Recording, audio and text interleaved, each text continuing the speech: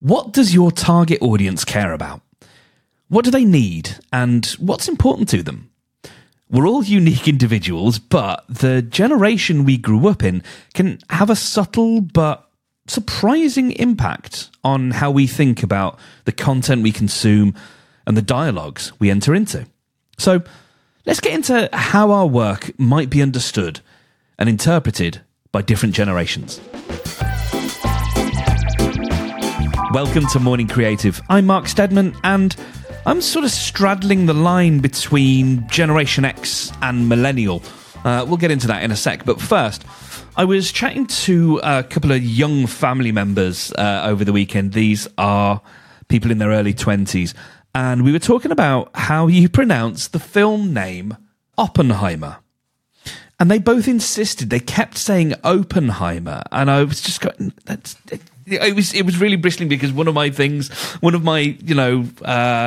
bugbears, triggers, whatever, like I'm a real bear about this kind of stuff. And I was like, stop saying Oppenheimer. No, and because genuinely, no, I would like, no one says Oppenheimer. No one does. Stop saying Oppenheimer. And they were like, but that's how our generation pronounces it. And I thought, well, no, it isn't.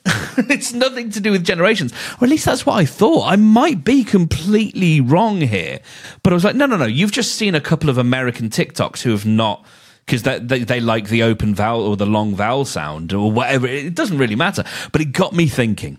It's an interesting statement that, like, the authority of my generation does it this way, so therefore that's how it is done. And I thought that's really interesting. So we're going to have a look at the differences in needs and values between generations.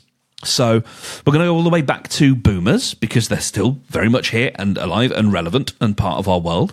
So these are people kind of, I'm broadly generalizing here, but at the time we're recording right now in the year of our Lord 2024, boomers are kind of in their mid to late 60s.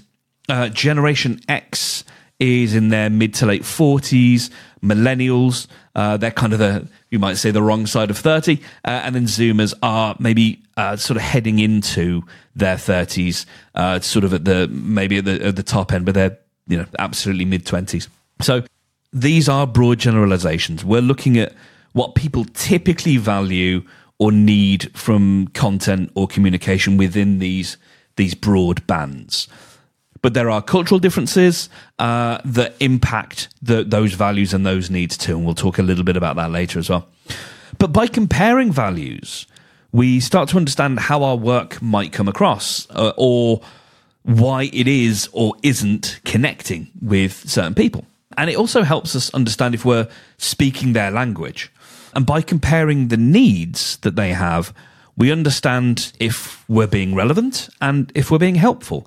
Now, I'm using words like they here, and I think it's important to recognize, of course, you fit into one of these bands as well. You will have your own communication needs. And so once you look at your sort of generation, you might perhaps realize these are some of the things, or you might find, oh, wow, actually, yeah, it turns out other people in my generation seem to value that, and I hadn't realized maybe I have a slightly different value set. But once you understand that broad band, again, I think that can be really useful. So I think it may help you if you're trying to get to a specific generation and speak to them, but I think it's also useful to understand how your content, how what you make may be perceived by lots of different people. So let's get into it. First up, we have the boomers. These are people born between 1946 and 1964. So if it's not clear here, we're not talking about age ranges. It's actually the birth year that's the important thing, because these things move and change. So it's actually not about how old you are. It's actually all to do with when you were born and what was being communicated, what was important, what was valued at the time you were coming up, if you like. So boomers tend to value direct and formal communication styles. They're the give me the facts generation. They like clear narratives and morals in stories. So if we're talking about fiction, they want to be able to know what they're taking away from them. They want to know kind of what the moral of the story is, and they want that story to be clear. They are the letter writing generation, or perhaps the last of the letter writing generation. I'm sure it's going to come back again in the same way cassettes have, but for now, that's where we are. And they want that formality in their communication. They want that, especially in written communication. They are very much first name, last name. I'm going to put my name at the end of my LinkedIn message or my email, even though metadata tells us who it's from. That doesn't matter. It's part of their communication style. They value and need that formality, and they want their stories and the way that we communicate with them to be relatable. They want to be able to see themselves and their life or their values kind of reflected really in what you're saying. They're more likely to pick up the phone and call people, as you might imagine, and also to appreciate a phone call as well. And they like face-to-face communications. That's how they want it to be done. If you think about the social in social media, that social part, really, it should be in person for them, face-to-face. But they are happy getting news via social media for whatever their version of news is. That may be about confirming a worldview or getting information from a specific source that they trust or from an authority. It's okay if that's delivered via social media, but it's got to come from that authority because that is something that they prize. So if you want to communicate with a boomer, keep it factual, keep it formal, and make it relatable. So next up, we go to Generation X. These are people born between 1965 and 1980. Generation X want efficient and clear communication. It's got to be authentic. It's got to feel real. They like user-generated stuff. I kind of think of this idea of, and I think you used to see it in Saturday morning cartoons a little bit more, and it's been in films, the idea of like, we the people, we're taking over the airwaves, we're having our moment. I mean, there was a film, Airheads, which I think was very much a Gen X film where a band come and take a radio station hostage. We had Wayne's World. We had the public access cable stuff in America. Very much about, we don't just want these pipes to be filled with content that's come from a central source. We want to be filling those pipes as well. We want our voices to be heard. Possibly, and this is me speculating, because the boomer generation had different values and they valued formality and they valued, because of the world that they grew up in, those kinds of values. Things like the teenager didn't exist back in the boomer world. And so we've now got this whole generation of people coming up who feel like not only are their voices not being heard, but it's important that their voices are heard. And they have the means to do that. They have mass communication. They were born before the web, but they grew up hearing about it, and their generation essentially invented it. I don't mean literally invented it, but they were absolutely instrumental in web culture. And even before the web, with news groups and emails and message boards, bulletin boards, things that you actually had to, where you had a specific number that you had to dial on your modem in order to access a piece of content. Generation X grew up with that stuff. And I think they have to be respected for that.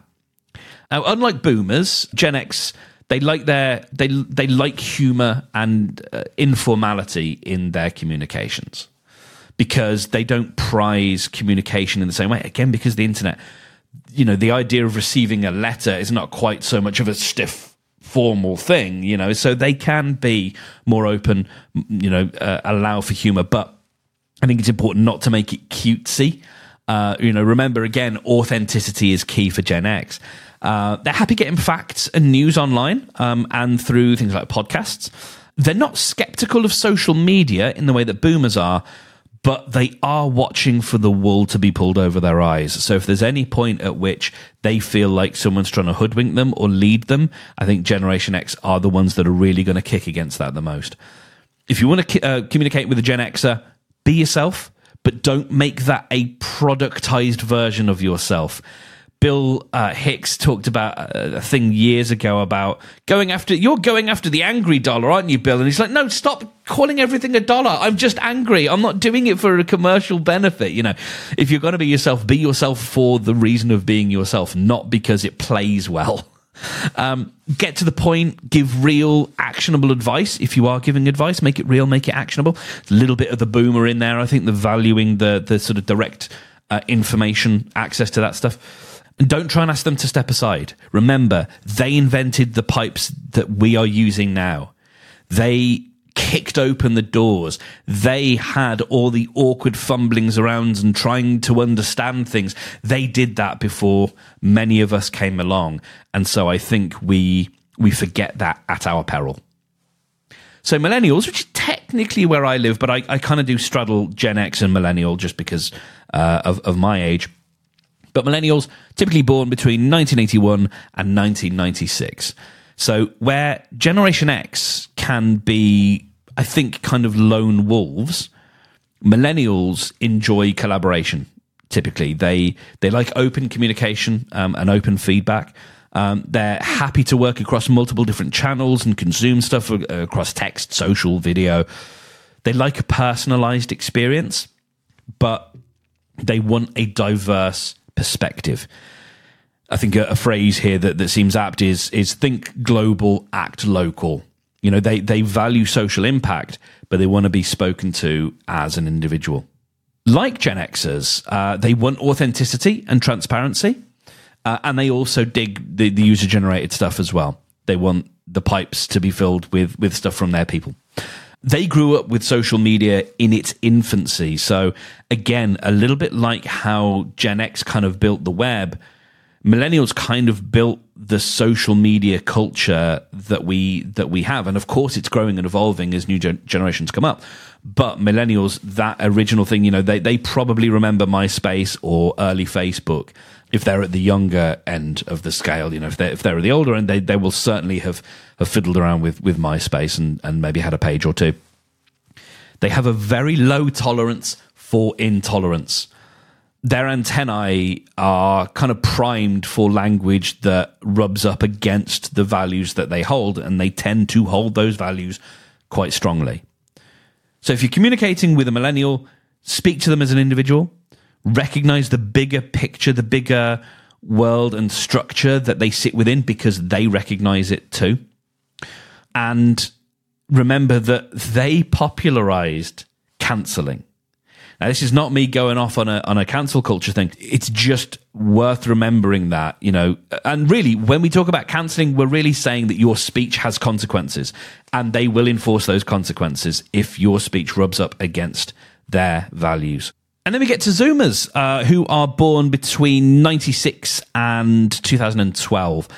They like their communication to be short and direct.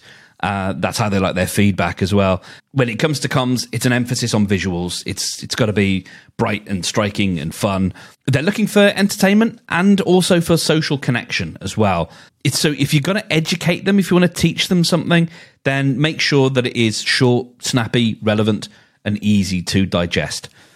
Now, they came up in the era of ubiquitous screens and social media everywhere. So they are fluent in this stuff, and they spend a lot of time on their screens. They are on trend, and they might look at you askance if you're not. So it's important to be aware of those trends. I think like every generation, especially as right now they are the youngest that are not sort of teenagers, they are the ones that are kind of going to have that look at the moment of, you know, the raised eyebrow and the, really, granddad, you haven't got that? You know, sort of the very much the okay boomer type, I think. They are the influencer generation. That's how a lot of information and news and opinion gets passed around. Like millennials, they are, of course, comfortable online. They're also big on authenticity and social responsibility. But they learn from peers, not from authorities. We can see some of the echoes of that, I think, in previous generations, but I think this is the thing that I find really interesting is you can't be an older generation and just hand down information. I don't think it's going to fly like that. You've got to find people who are within their sphere that they trust, that feel like one of them. Otherwise, they're just, it's going to, the information you give them is going to feel irrelevant to them, I think, and they're not going to trust it. So if you're communicating with a Zoomer, have your values at the ready, because there might be a test. Get to the point, use visuals, and don't take too long. And back up what you say with examples from people of their generation. Don't rely on papers and wisdom from the ages necessarily. Try and back up what you say from people around them that they can identify with. And then let's not sleep on Generation Alpha. You know, some of them were born around 10 years ago now, and we still don't know enough about them and how they're going to develop, but some of them will be turning teenage age very soon. So we need to make sure that we're always moving and understanding and broadening our understanding of what different generations need. Now, again, as I said, these are absolute generalizations. They don't take into account neurodiversity, psychological development, economic backgrounds, geography. They're not primary colors that you want to paint with, but they are shades. They are things that you can use to shade what you're talking about. So I'll be honest, like, I haven't thought that much about who I'm talking to generation-wise. Like I said up top, I'm what they call a Zennial. If you wanted to really go down that route, you know, we can start really finding the substrata in these sort of broader bands, and it's not necessarily what we need to do, but I kind of do straddle that line between Gen X and Millennial. You know, I got my values and a lot of my understanding of the world through the web. But I think I mostly identify with a slightly older generation, although with a millennial's optimism. So everyone's different. But think about it this way. If we're talking about millennials, which is probably who I want to work with, and let's say it is who you want to work with right now, because millennials entered the workforce in around 2009, and they've got 32 years left of, let's say, productivity before they might consider retiring. Now, that means that there is still a long time that if we want to be useful in what we're doing, you know, this is only really relating to people who maybe want to make informative content, that kind of stuff. If it's anything related to what they do in their sort of productive phase of their life, where they're churning stuff back out into the capitalist system, then we've got 30 years where we can show up for them and be useful. And then I think a last couple of points really here is that our values might change a little as we get older. You know, our bodies take on different shapes, and we have responsibilities now, families, pets, kids, all that kind of stuff. And so that's, I think, what can cause those values to maybe shift over time. But the stuff we believe, I think, is probably only going to get strengthened with age. You know, I think it, like a slow cooker, those flavors develop and become richer and sweeter and more concentrated over time. And so I think thinking in generational terms rather than ages is really useful here. You know, so if you're going to sit down and think about who it is that you want to reach, think much less about what their age is, because ultimately, if you can match with their values, you can build that stronger, longer lasting relationship. Thank you very much for your time. This has been a really fun one. I've learned a lot. It's one of the privileges of being able to do the show is that I get to learn a bunch of stuff as well. And yeah, I'd love to know if you agree with any of the stuff, disagree with anything that I've brought up. If you can, if you have the space, depending on how you are consuming this content. If you want to leave me a comment, always happy to read it. Otherwise, if you want to drop me an email, mark@morningcreative.fm is my address. Be delighted to have a conversation with you if you think you've missed this thing, or this doesn't seem right, or you are making a sweeping generalization that's unhelpful. Whatever, your thoughts. Happy to hear them. Next time, then, who is the most famous person you'd want as your biggest fan? So we'll do that tomorrow. In the meantime, you're brilliant, and I look forward to speaking to you again very soon.